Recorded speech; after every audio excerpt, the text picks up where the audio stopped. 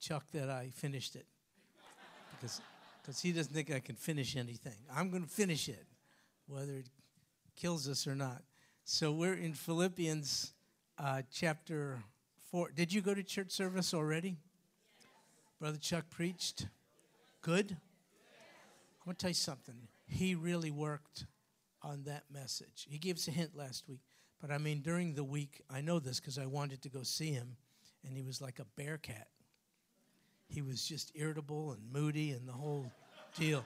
I need to pray, because not really, but he was really, really studying, and so I know it was good. Oh, wonderful, wonderful. Next week, Dr. Denny Autry will be preaching. He's one of our members, and he heads up our seminary extension here.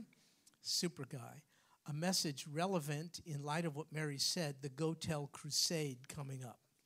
Then the following Sunday, we'll be hearing from a guest speaker from South Africa who goes all about ministering in the schools here and there. I can't remember his name, but he's highly thought of. Then the following Sunday is Easter, and our pastor is planning on being here on that day. However, he doesn't know for sure. And so we're just being flexible as we need to be. His wife, as you know, is with cancer. She received a series of treatments at Methodist. They succeeded in alleviating pain to a significant extent. Whether they actually addressed the cancer itself remains to be seen. So she's in a kind of rehab, assisted living facility now. And though the pastor misses being with us, he's surely doing the right thing to be with her.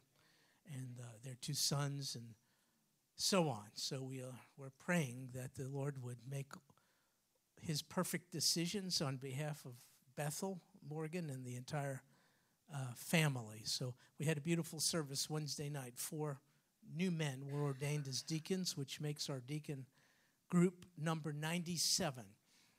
The number is not significant. It's the quality of the men. They're excellent. And I attribute the stability of the church in large measure to our deacons. They're wonderful. Counselors, supporters, they're the stabilizing influence in the church. So it's a beautiful service, but we missed the pastor being there. He would have ordinarily been there, but was unable to. So please continue to pray for them. And in the meantime, we will press on and do what the Lord would have us do. And we'll do this not only to represent our pastor, Will, but especially the head of the church. But you can pray for the Morgan family. Anyway, that's what's happening for now, and we'll see what each day holds. All right, I've given you time to find, I think, Philippians chapter 4. Philippians 4 is where we are, and we'll begin in verse 10. We'll take a look. Hi, Deb. I haven't seen Deb or had a chance to say hello to Deb in a long time. God bless you.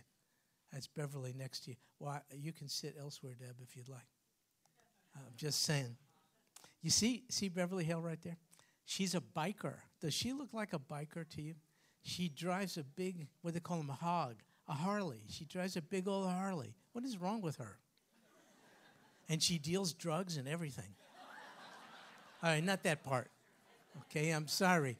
I just threw the whole thing together. Hey, do you guys want to sit? Because there's seats over here if you'd like. Yeah, I know exactly. Yeah, that's because you want to make a quick escape. I know what you're doing. Don't think I don't see right through it.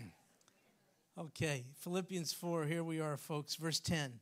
But I, Paul is speaking, I rejoiced in the Lord greatly that now at last you, he's speaking of the church at Philippi, the Philippians, you at last have revived your concern for me.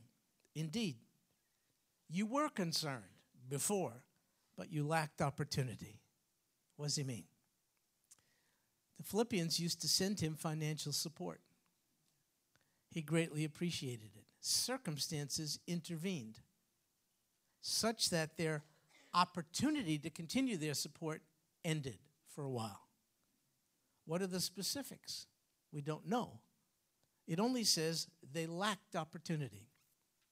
Maybe they couldn't get financial support to Paul in light of what his circumstance was. Whatever it is, it seems they didn't forget him. They simply lacked the opportunity to give him the financial support they previously did. Now, somehow, they were able to renew their support. And Paul, in this, rejoiced greatly. Is it because he was money hungry? No. Look at verse 11. Not that I speak from want, for I have learned to be content in whatever circumstances I am. No. It wasn't the money. It was their participation in the gospel. He was the missionary.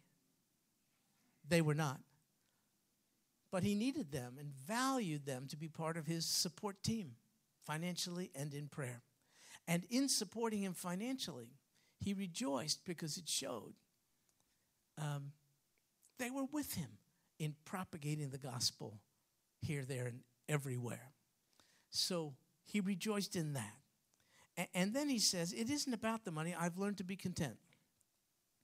Learned to be content, which implies he wasn't born with it, nor are you and I. No baby, well, you know this. Newborn babies, they're cute on the outside, aren't they? Man, they are demanding, narcissistic rascals, you know. They scream at you when they want to eat. They scream at you when they want to change. They scream at you when they just, wah! I mean, they are not content. And we're born with it. So Paul is not saying by nature, I'm a content person. I've learned it. How did he learn to be content? Yeah, through life. What do you mean? How does life teach you to be content? He learned that in whatever circumstances he found himself, including jail, he's in jail in Rome, he learned two things about God. One, God is sovereign. Two, God is good. God has manifold perfections or attributes.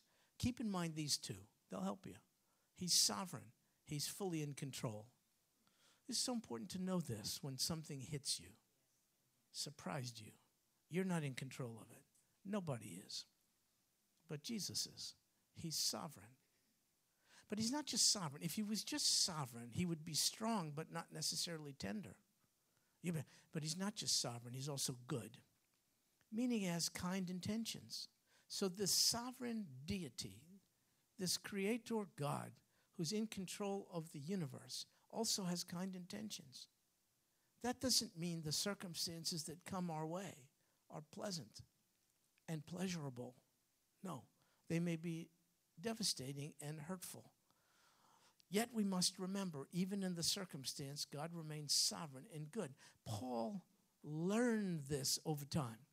He learned this through the throes of life, that God never violated either his sovereignty or his goodness on Paul's behalf. Sometimes Paul realized it when he was brought through the circumstance and could look back on it. But at any rate, he's learned about the character of God through this, and this was the basis of his contentment. We're in the same process. We're just as eligible for learning contentment.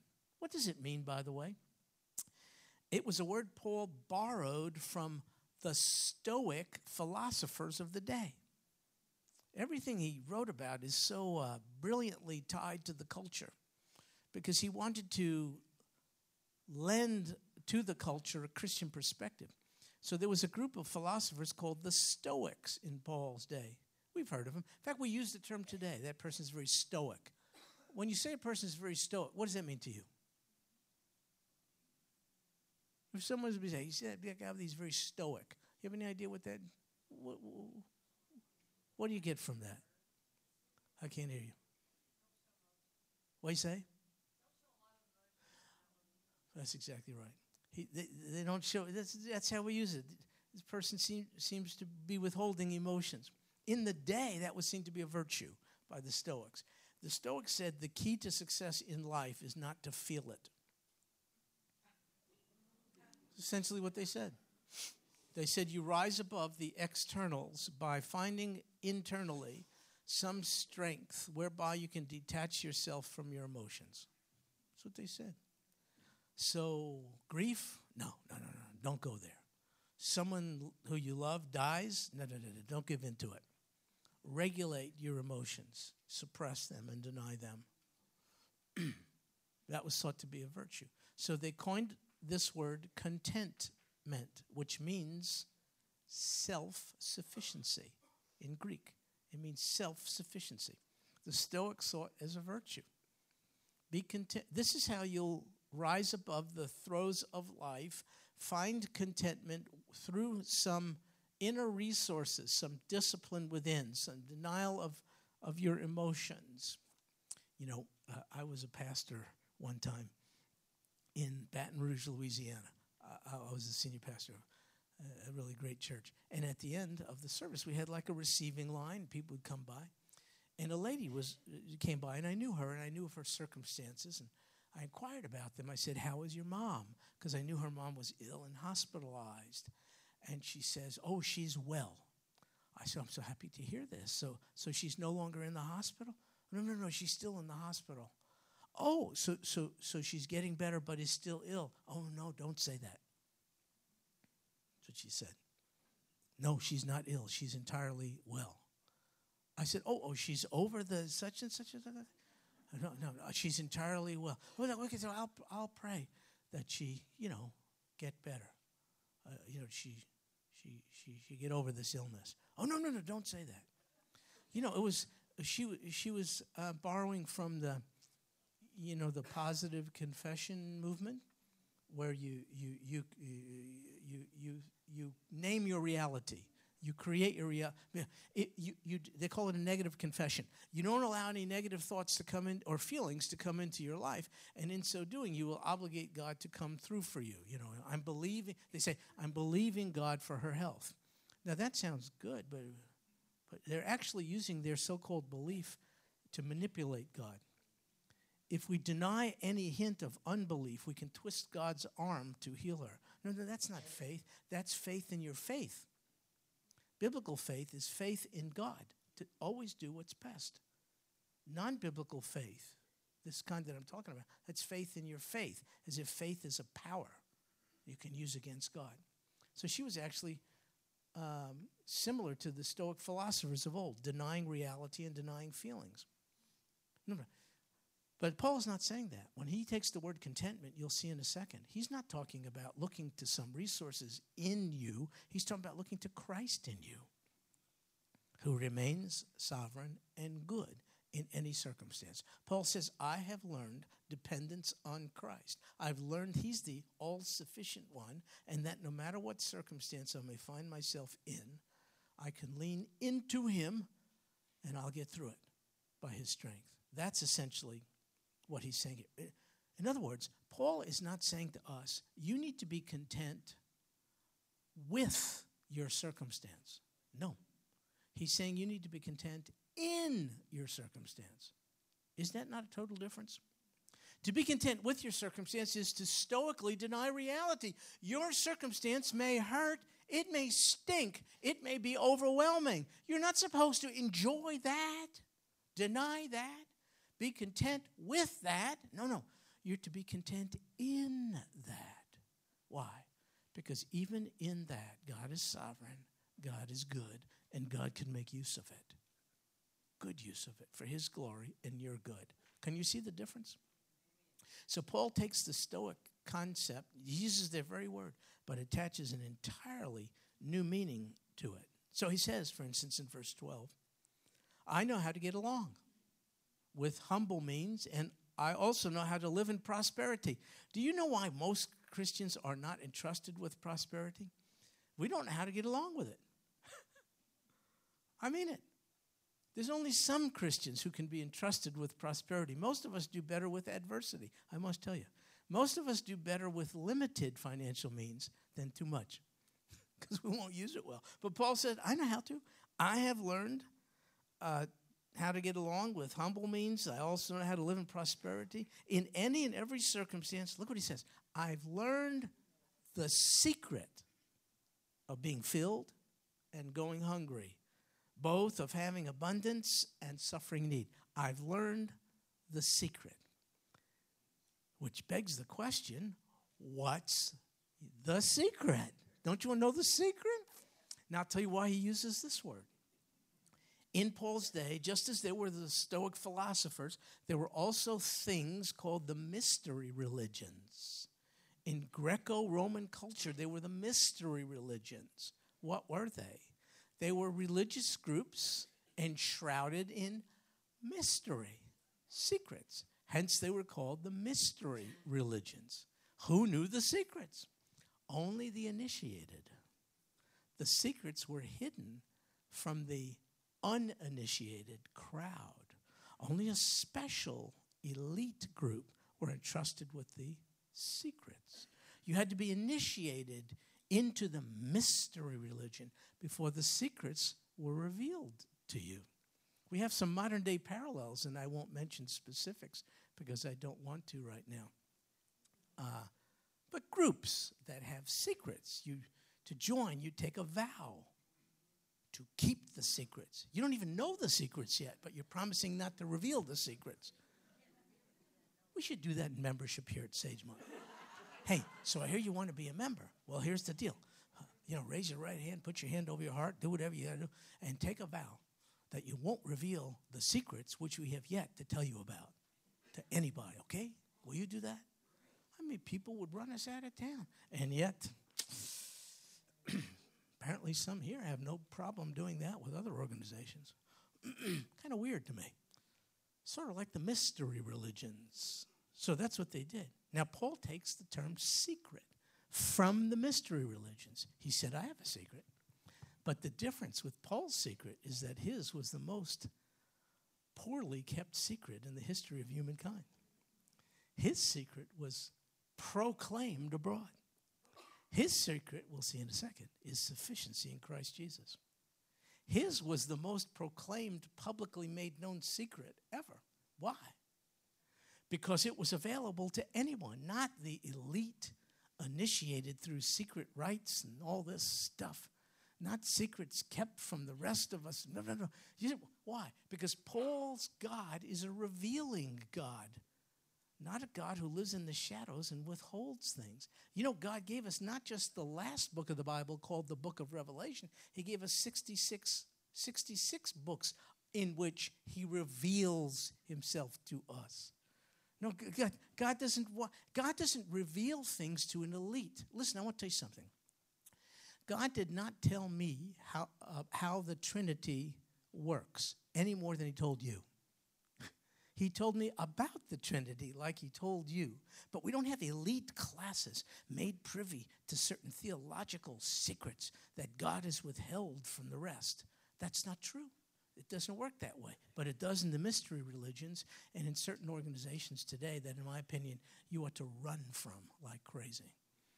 Anyway, if it's good, why are you keeping it a secret, for crying out loud? Paul spent his life publicly proclaiming his secret. What's his secret? Here it is, verse 13. I can do all things through him who strengthens me. That's the secret of life. Now be careful. Don't make this too general. Keep it in context. If you just take it out of context, I can do all things. That makes you Superman or Superwoman, faster than a speeding bullet, able to leap tall buildings in a single bound. This is not something that commends your strength. I'll tell you what it's saying in context. It's saying God will never lead any of us, Paul, any of us, into a circumstance in which we cannot find his strength to deal with. I can experience, Paul is saying, all of the things God wants me to do. I can experience all the situation God allows me to be in. I can experience it, get through it, and have victory in it through Christ who strengthens me. That's what he's saying. I can't do all things. I can do all the things God wants me to do and leads me into through Christ who strengthens me. Oh, yeah? What if you get a cancer diagnosis? I can go through. I can do. I'll be able to handle. all things, not in my own strength. I don't have it. Through him who strengthens me. That's the secret Paul found. Paul found that even in the circumstance which is overwhelming, God remains sovereign and God remains good. That's what he found. Here's what he found. He found that if God's sovereign and allows us to go through something and experience something, we can know with it we'll find God's enablement to go through it. Otherwise, he's not sovereign. Otherwise, this thing befell us as a result of the cruel winds of faith. It was just a whimsical universe. And it was just, the gods are in a bad mood and they inflicted something upon. No, Paul said, no, there aren't the gods. They're not moody. It's one God, transcendent deity, and he is sovereign. He's in control of all things. So this thing that has come my way, which is blowing me away, it surprised me and I didn't see it coming. Still, I believe God remains sovereign and God is good. And though I see no good in it, I will look to him for strength, and one day I'll probably see something good in it. He'll do all things for my good and his glory because he's sovereign and he is good. Paul said, I learned that over time. That's what he said. That's his secret. Someone wrote this. I don't know who it is, but it's beautiful. A living Christ on the inside is more than sufficient to endure the circumstances on the outside. That's Paul's secret. A living Christ. Not stoicism, not confidence in the flesh, not some discipline, not some denial of your emotions, not some crazy nutso thing that says just put on a happy face even when you're dying. not some denial of reality. No, Paul said Christ on the inside is more than sufficient to endure the circumstances on the outside. That's what he said. That's his secret. That's what he said. Nevertheless, he says in verse 14, you, the Philippians, have done well to share with me in my affliction. I don't need your money, is what he's saying, because I've learned contentment in all circumstances, but it is a good thing that you have shared with me, he means financially. Why? Because once again, in sharing with him financially, they're expressing true koinonia, true participation in the gospel. They can't be Paul. Not everyone is like Paul. Not everyone is a called, full-time missionary, equipped to do it. But they could be on his team. They could pray, and they could financially support him. In so doing, Paul said, that's a good thing you did. You have done well. And he says, verse 15, you yourselves also know, Philippians, that at the first preaching of the gospel, after I left Macedonia, no church shared with me in the matter of giving and receiving, but you alone. At the beginning of Paul's missionary ministry, he was in a province called Macedonia. It was a Roman province. It's a big one. It would be in modern-day northern Greece, southern Bulgaria, and southern, what used to be called Yugoslavia. Big province. Its capital was a city called Thessalonica. Paul was in Macedonia. You know what he says to the Philippians? You're the only church in Macedonia, though he ministered to many, you're the only church that supports me. Whoa. Commendation for them, condemnation for the other churches. And so he says, even in Thessalonica, remember, Thessalonica, capital of the province of Macedonia, even in Thessalonica, you sent a gift more than once for my needs. He remembers this. So when Paul left Philippi at the beginning of his gospel sharing, he then went to Thessalonica. Though he was not physically present with the Philippians, they still supported him in his missionary efforts in Thessalonica, and they were the only church who did. But then he says, to make it clear, verse 17, not that I seek the gift itself. Now you say, oh, come on, that's just fluffy words. That's just something people say. No. You and I know enough about Paul, don't we, to trust his motive here? He wasn't after their checkbook. No. He was after something else. Look, he's not seeking their money, but look, I seek for the profit which increases to your account. What does that mean? He knew if they invested financially in the things that pleased God, God would bless their investment. Paul knew that. He knew if they experienced the discipline of sacrificial giving, they would experience the joy of giving, number one, and they would be blessed by God for doing it. It's one of the perplexing things in the Christian life. The Bible says, give and you will receive. What? We grew up thinking, no, what you need to do is save or invest or hoard or accumulate. But the Bible says, no, if you use a portion of what you have to meet the needs of others, you'll be blessed. Wow. That's a biblical notion that you have to really grow into. And the Philippians were. And Paul says, that's what I'm seeking. That you would see the spiritual benefits of giving. Now, he didn't mean this.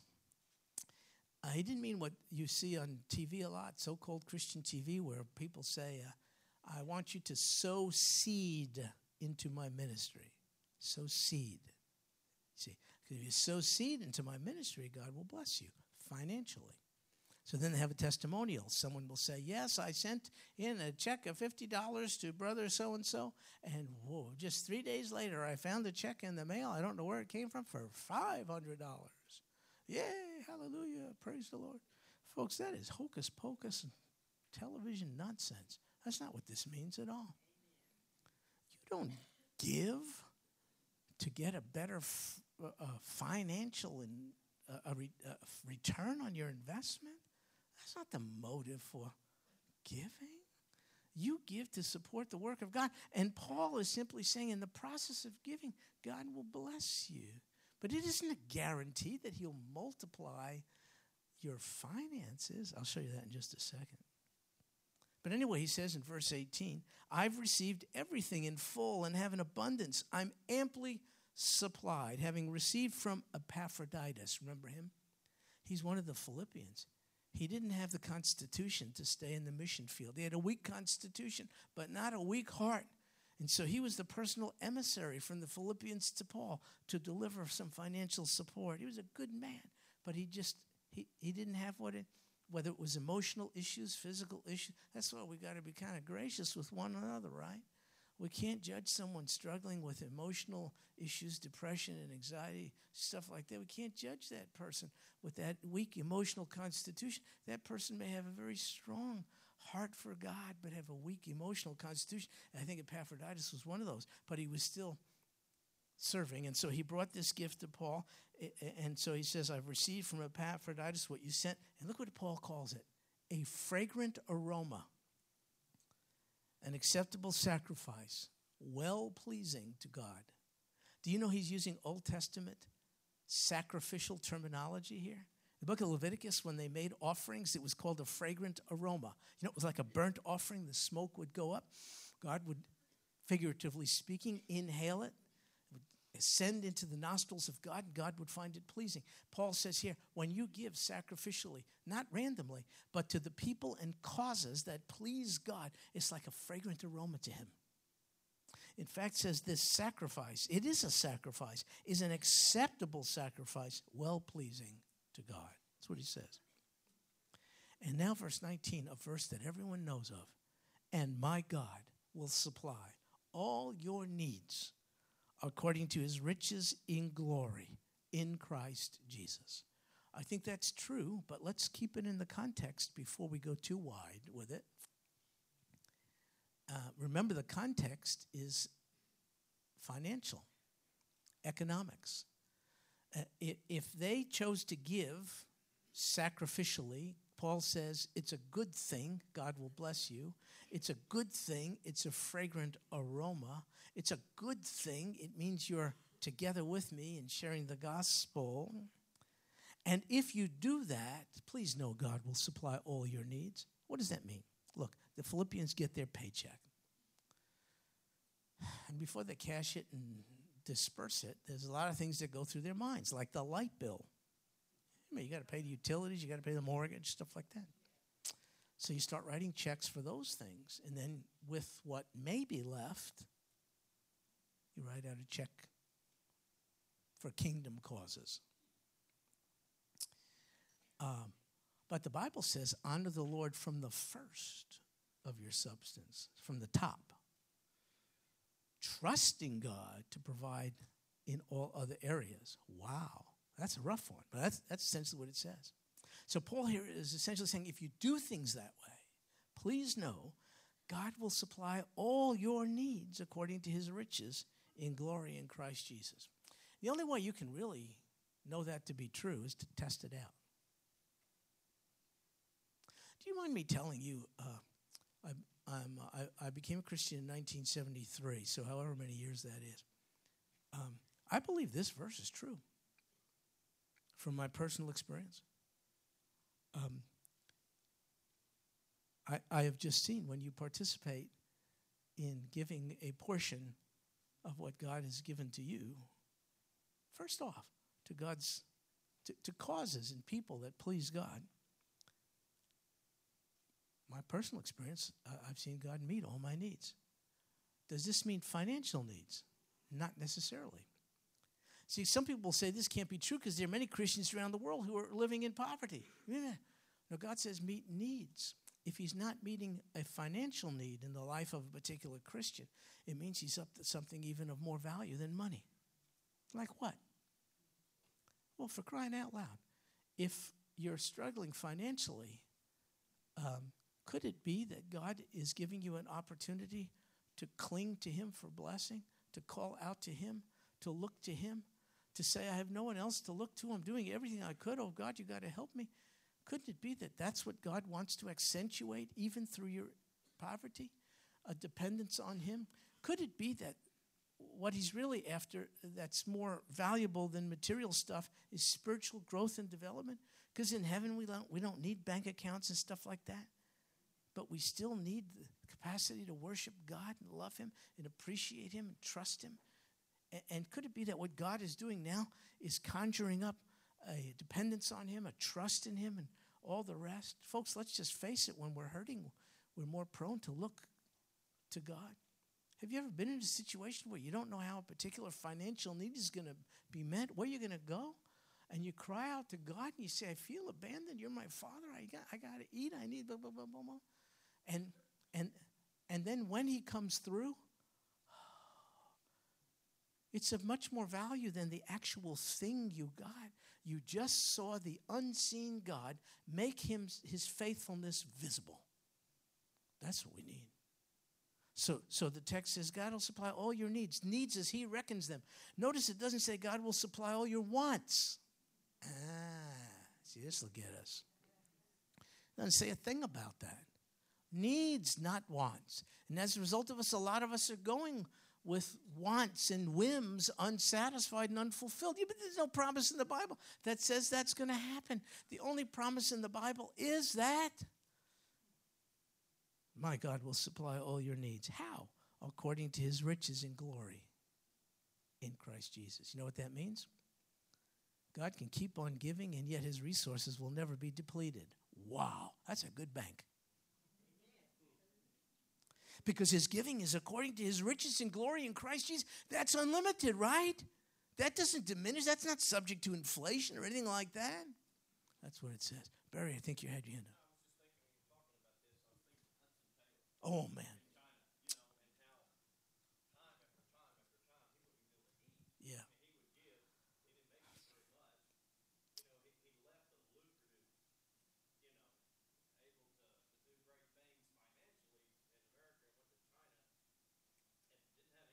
Yeah.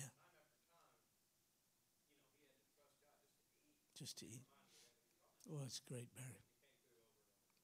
I remember when I'm no Hudson Taylor, but I remember when I got out of seminary. My wife and I were married.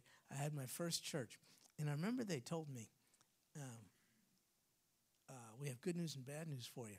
And the good news is we would like to provide you with this amount of money for your salary. That's the good news. The bad news is we can't. and this is what we can provide for you. At the time, I had not three children, I think 2 children. And it was $16,000 a year is what they could provide. Well, you couldn't make it on that. But I took it anyway. I took the church. I just knew God had me take the church. How are we going to make it? I don't have any idea. You know, Pastor, we don't even qualify for food stamps and stuff like that. Can't apply. I was thinking about it. Couldn't do it. So I thought, how are we going to do it? I have no idea. What a rich experience. Oh, we had to really think and cut and budget and do all the kind of stuff. And we had to pray. And it was one of the richest times we ever had. And then as the church got to a position, they upped the salary. This was a year or so into things. That wasn't the point. The point was I remember what a rich spiritual time it was. I remember it to this day.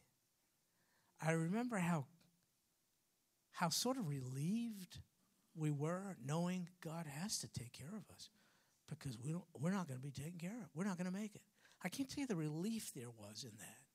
It didn't have to do with clever investing and financial management and all this. There was nothing to manage. What? It was just... It was... So, my God will supply all your needs, deep needs, not your wants, all your needs according to his riches and glory in Christ. Now look, you know what Paul's doing? He's talking about God. He's talking about the riches, God's riches and glory in Christ Jesus. He just gets caught up with God. You know what he does? Verse 20, he leads into a doxology. Can't help himself. A doxology is a praise to God. Sometimes in churches we sing the doxology, praise God from whom all blessings flow. Praise him, all creatures here below. Praise Father, Son, and... Did I get it wrong? Oh, yeah. There you go. There you go. Yeah, it's been a while since I praised God. Okay, thanks for embarrassing me. So, that's a doxology. Praise to God. Doxa is the Greek word, praise. Paul leads into it, verse 20, spontaneously. Now to our God. He's not just our God, and Father. He's not distant, he's dead, Father. Be the glory, for how long? Forever and ever. And Paul can't help himself. Amen. He says an amen to his own thing. Amen means it's true. That's what he says. He just breaks into this praise. That's what he does. Then he says in verse 21, greet every saint in Christ Jesus. What does that mean?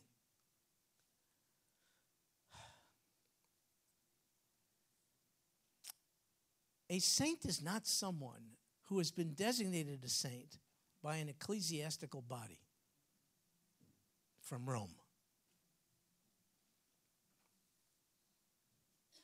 It's not true. A saint is a believer in Christ Jesus. See, wait just a second. What believer in Christ Jesus is that saintly? None. Sainthood is not a function of behavior. It's a function of new position in Christ. What does that mean? Before you believe, you're in a domain. It's called the domain of darkness. When you accept Christ, you're transferred to the kingdom of the beloved Son. That change in position means you're separated from the world and set apart unto Christ. That's the word, holy, saint. Set apart, set apart. Now, I know we don't always behave in a holy and saintly manner. I got that. But behavior is not at the root. It's position. So when Paul says greet all the saints, he means every believer in Christ Jesus.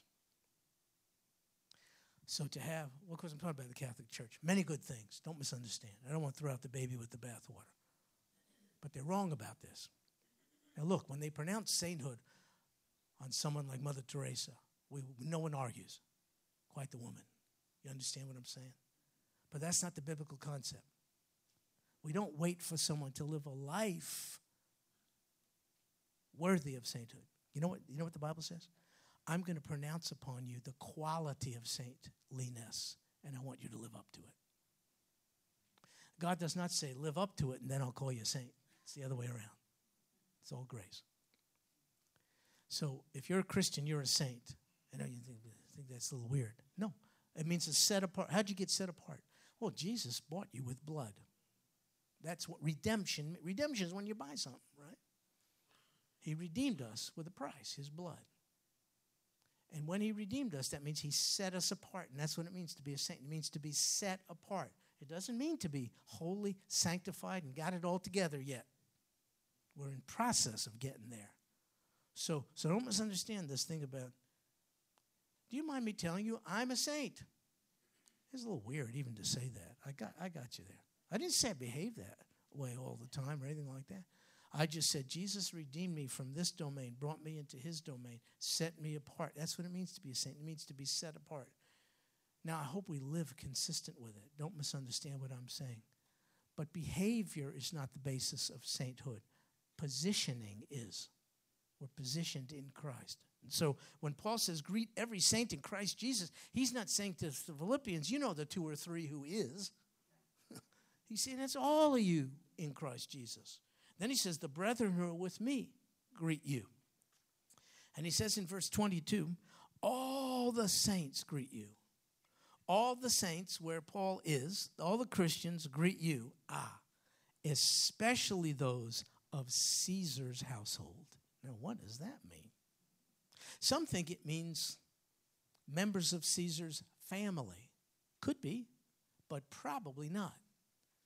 The term Caesar's household probably means those in Caesar's employ.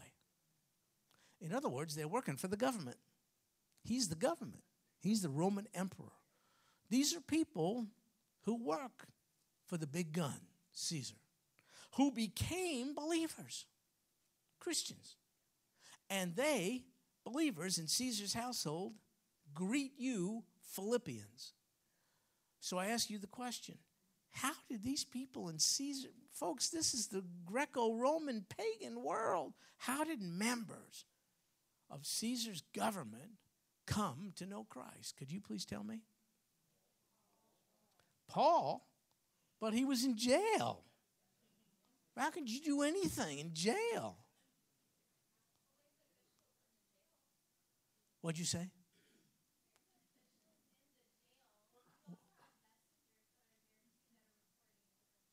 Well said. Everybody, well said. Here's my point. Paul was an illustration of his sermon.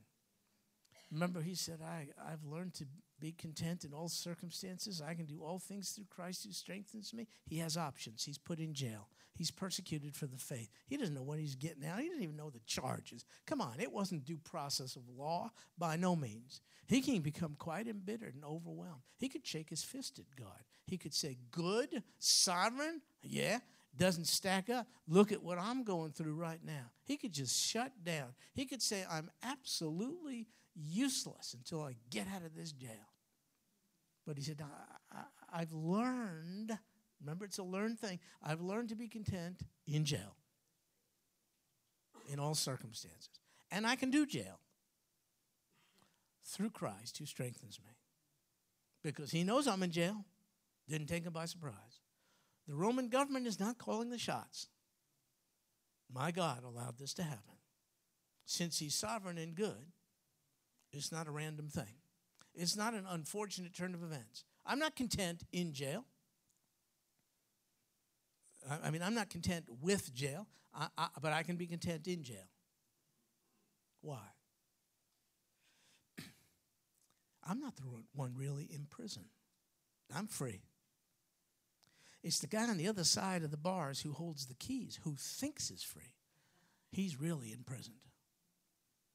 He's imprisoned by his own sin, and he doesn't even know it. He's imprisoned by the penalty and power and presence of his own sin. I'm free of it. Who's really in jail? And Paul said, I can do the stuff God wants me to do right here. And that's what he did. He probably sang hymns while in jail. And he probably spoke to them about Jesus, who could set them free. And he probably manifested contentment, the likes of which no other prisoner did. Doesn't mean he said, boy, I love prison food. I really like lying down on this cold surface. No. Remember, the Bible doesn't say be content with your circumstances. That's crazy stuff. But he's learned to be content in his circumstances. He was no stoic, detached from emotion. He probably cried. He probably had some ups and downs. He didn't know whether he was going to get out. He was alone. Could be this is one of the reasons why the Philippians lacked opportunity. Maybe their money didn't get to him. He's in jail. The warden probably reading the envelope, seeing the check, and taking it for himself. I mean, who knows what's going on? But circumstances, though they affected Paul, did not defeat Paul, because he said, I can do all things through Christ Jesus who strengthens me, even in jail. And so he found his mission, and he probably led members of Caesar's household, government people, to the Lord. There's a man in this church, he has leukemia. It's really bad. He said a few rounds of treatment at MD Anderson, they are really bad. Necessary, but bad. They affect him. I called him one day. I wanted to encourage him. I didn't. It went the other way around. He encouraged me. You never know you make a call like that. What kind of voice are you going to get on the other side? You don't know. He said, I really know why all this is happening. I said, well, tell me. He said, I am sharing my faith with more people than I have in years and years. I mean, nurses come in here. People come in here. Radiology, respiratory, I mean, all these people. And I don't like my circumstance. You kidding me? I'm probed. I'm looked at. I'm this. I'm that. Who in their right mind likes that? Nobody is talking about some called positive confession where you deny reality. But he said the reality is, I know this is no unfortunate turn of events. This is not the cruel winds of fate. This too was permitted by a sovereign and good God who was much more concerned about the spiritual sickness in the lives of the employees at MD Anderson than about my physical body. I'm getting a new body anyway, fit for eternity, for crying out loud. I'm not the one sick, they are. Paul said, I'm not the one in prison, they are. I'm free. This man said, I'm already healed and healthy and well in terms of my broken relationship with Almighty God. But what about them? Their diagnosis is much more serious than mine. If my diagnosis leads me to depart from this life, I go to the next phase, which is far better. And so he said, I know why I'm here. As soon as someone comes in and makes the mistake of saying something like, how you doing today? Boom! I'm gone. And they don't dare mess with me because I'm weak and I got all this stuff and I'm paying and, all this kind of, it's a captive audience. Wow. I thought, man, I don't know if that was me. I don't know if I could behave that way. But then I think, don't let your thoughts take you that way. You know why? You don't get God's grace before you need it.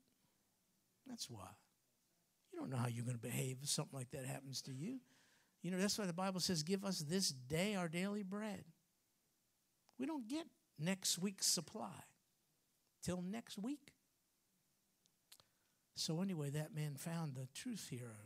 Paul found contentment. He said, I can do this through Christ who strengthens me. Somebody had their hand up over here. Barry, I'm sorry, you already used it. No, I'm sorry, Barry, just one time a class. No, go ahead, brother. I'm kidding.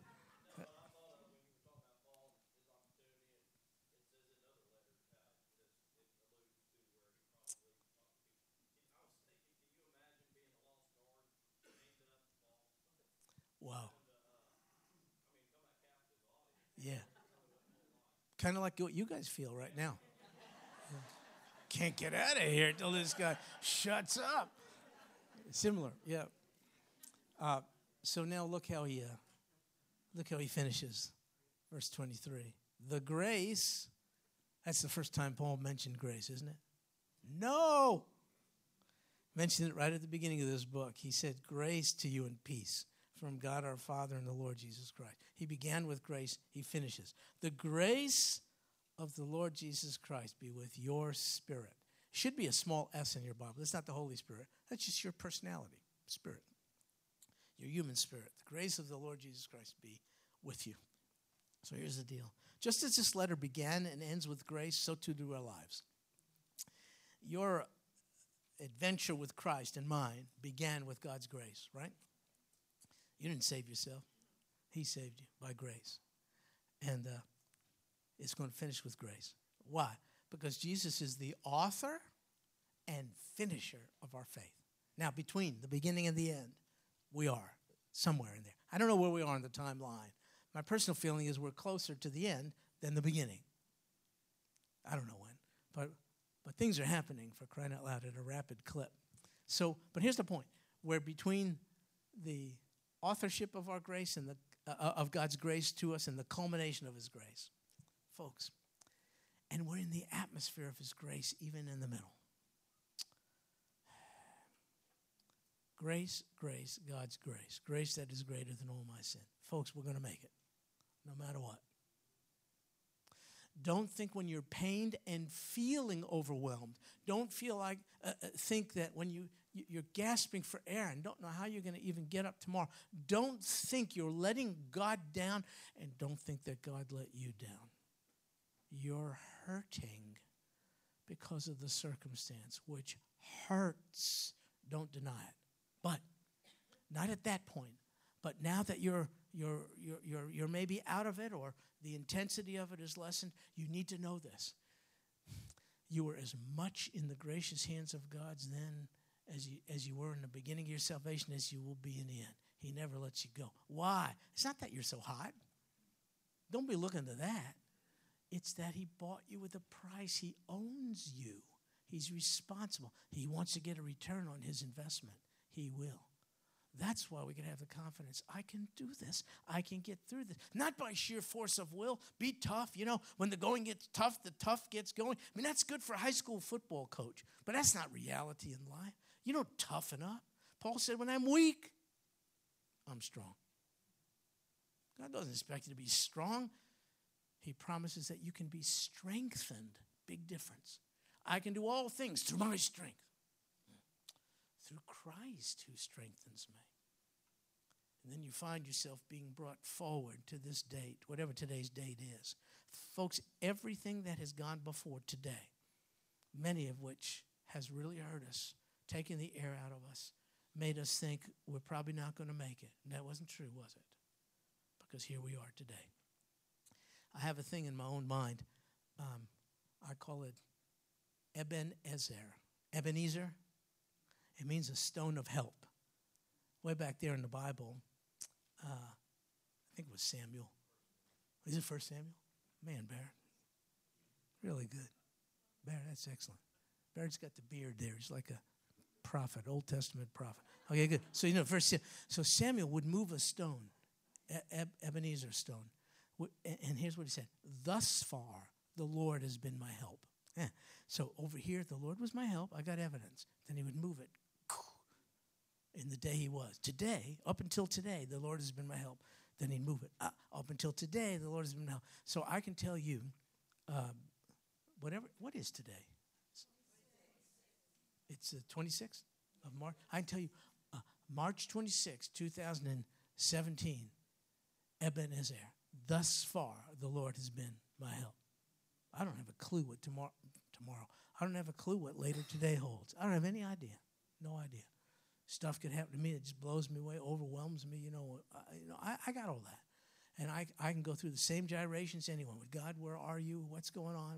I can go through all that. I understand that. But I can tell you as of today, Ebenezer, thus far the Lord has been my help. Why? Because he never ceases to be sovereign. He never ceases to be good.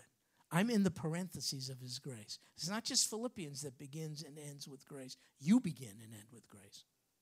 You see? Anyway, we're going to make it. But we're not going to make it because we're strong. We're going to make it because we will be strengthened. And I know some of you over here right now who have gone through stuff that is overwhelming. And yet here you are. I know some of you who have lost spouses. I know that lady went to Israel with that lady right there. I knew her husband, Charles. He's not with her now. I know that lady right there, Debbie Doris. I knew her husband. He's not with her right now. But they are here. How? Feeling great? Probably not. The Bible says, it doesn't say spirituality is feeling great.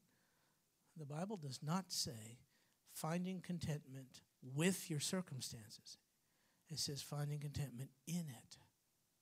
I'll bet these ladies can preach far better sermons than I can about how the Lord has strengthened them. How else did they get to March 20? What'd you say today was? 26? Still the 26? How else could they get to March 26, you see? Paul said, they could say, I can go through all things through Christ who strengthens me. That's Paul's message right there. Well, look, we have a few more minutes if you want to make a comment. Yes, Mac. Nice to see you, Mac.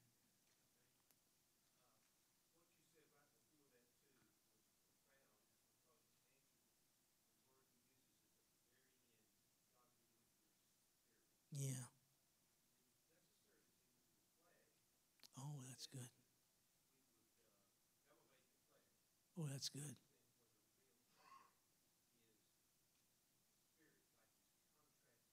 Yeah, yeah. Oh, that's good. I want to repeat what Max said in case it's very good. I didn't notice this. You see, it says, God be with your spirit. And Mac was saying, notice, it doesn't say God be with your flesh. No. God with your spirit. So it's to overcome that base carnal nature. Because the essence, I think Mac was saying, the essence of the person is your spirit. It's not your flesh. Did I get that right? That was pretty good, Mac. Really, really good. Man, I wish we had another class. I would use that as my own. Go ahead, Bear. And then we go to this lady.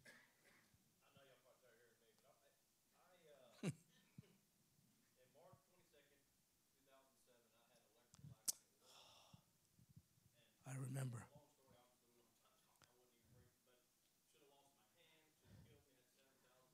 He shouldn't be here. That's right.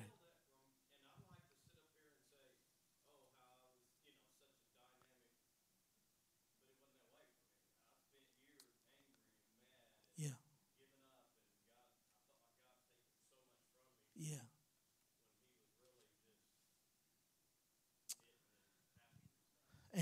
And Barry, if you know that, we went to Israel together. I know that guy. As a student of the Bible and a lover of Almighty God. Ebenezer, thus far the Lord has been your help. Circumstances were overwhelming. You responded. Yeah. Yeah. Yeah.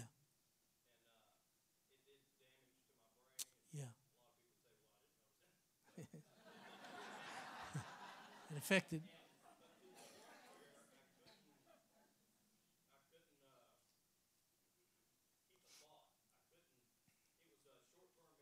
Yeah.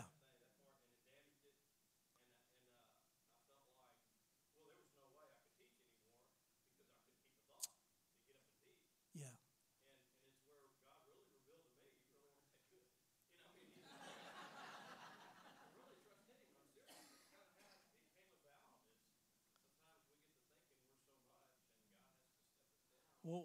What has come from that? Anything good?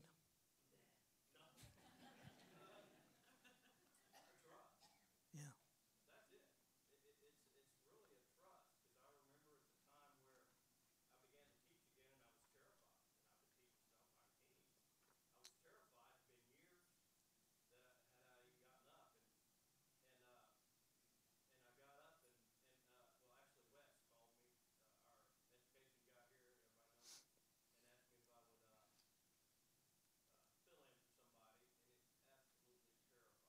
Yeah.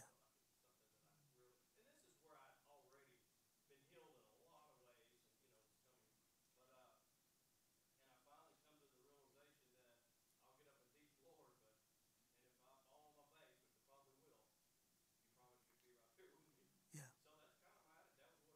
Yeah. Great, Barry. Thank you. There was a wonderful woman named Henrietta Mears who, in the process of dying, was asked, she was a great saint, Miss Mears, if you had to do all over, what would you do? She said, I would have trusted him more. Yeah. It's a matter of trust, just like you said. Yes, ma'am.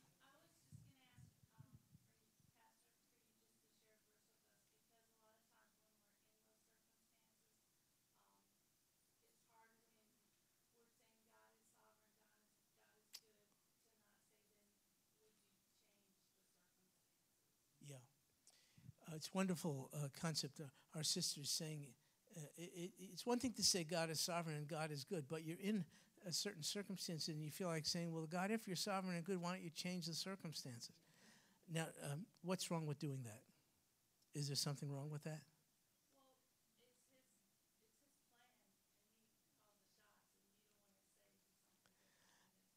I understand. But here's the beauty of praying to God. If what you're praying is out of line, God just won't listen. No big deal. You have nothing to lose.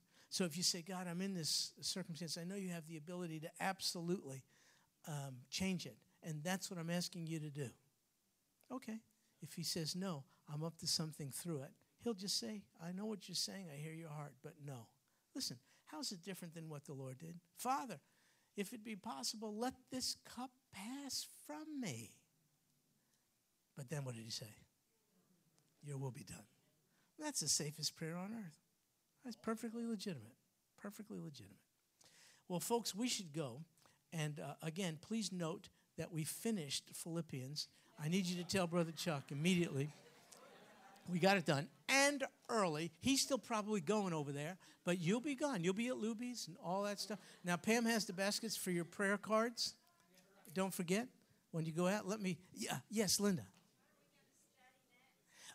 Could someone tell Linda what we're going to study next? Oh, I didn't tell you? Oh, man, Linda, I wanted to just shame you. And now it's me who's ashamed. Colossians. So listen, 4 chapters. You could read it in one sitting. Read it a few times, would you, before we get rolling? And so you get a little more prepared for it. Okay, so folks, before you leave, let me pray. I got about 63 people who are gone already. Okay, let's pray. Lord Jesus, thank you for everything. Thank you for the record of truth. It's your Bible. Thank you for it being manifested through an ordinary person, flesh and blood, just like Paul. As you are with him, so too you are with us. You can strengthen us to do and to be in all circumstances you would have us be in. It's a matter of trust. Help you, oh God, that we're learning to trust you more and we're learning contentment. We're grateful for it. In Jesus' name we pray. Amen. God bless you, folks. See you in Colossians. Tell Linda we're going to be in Colossians.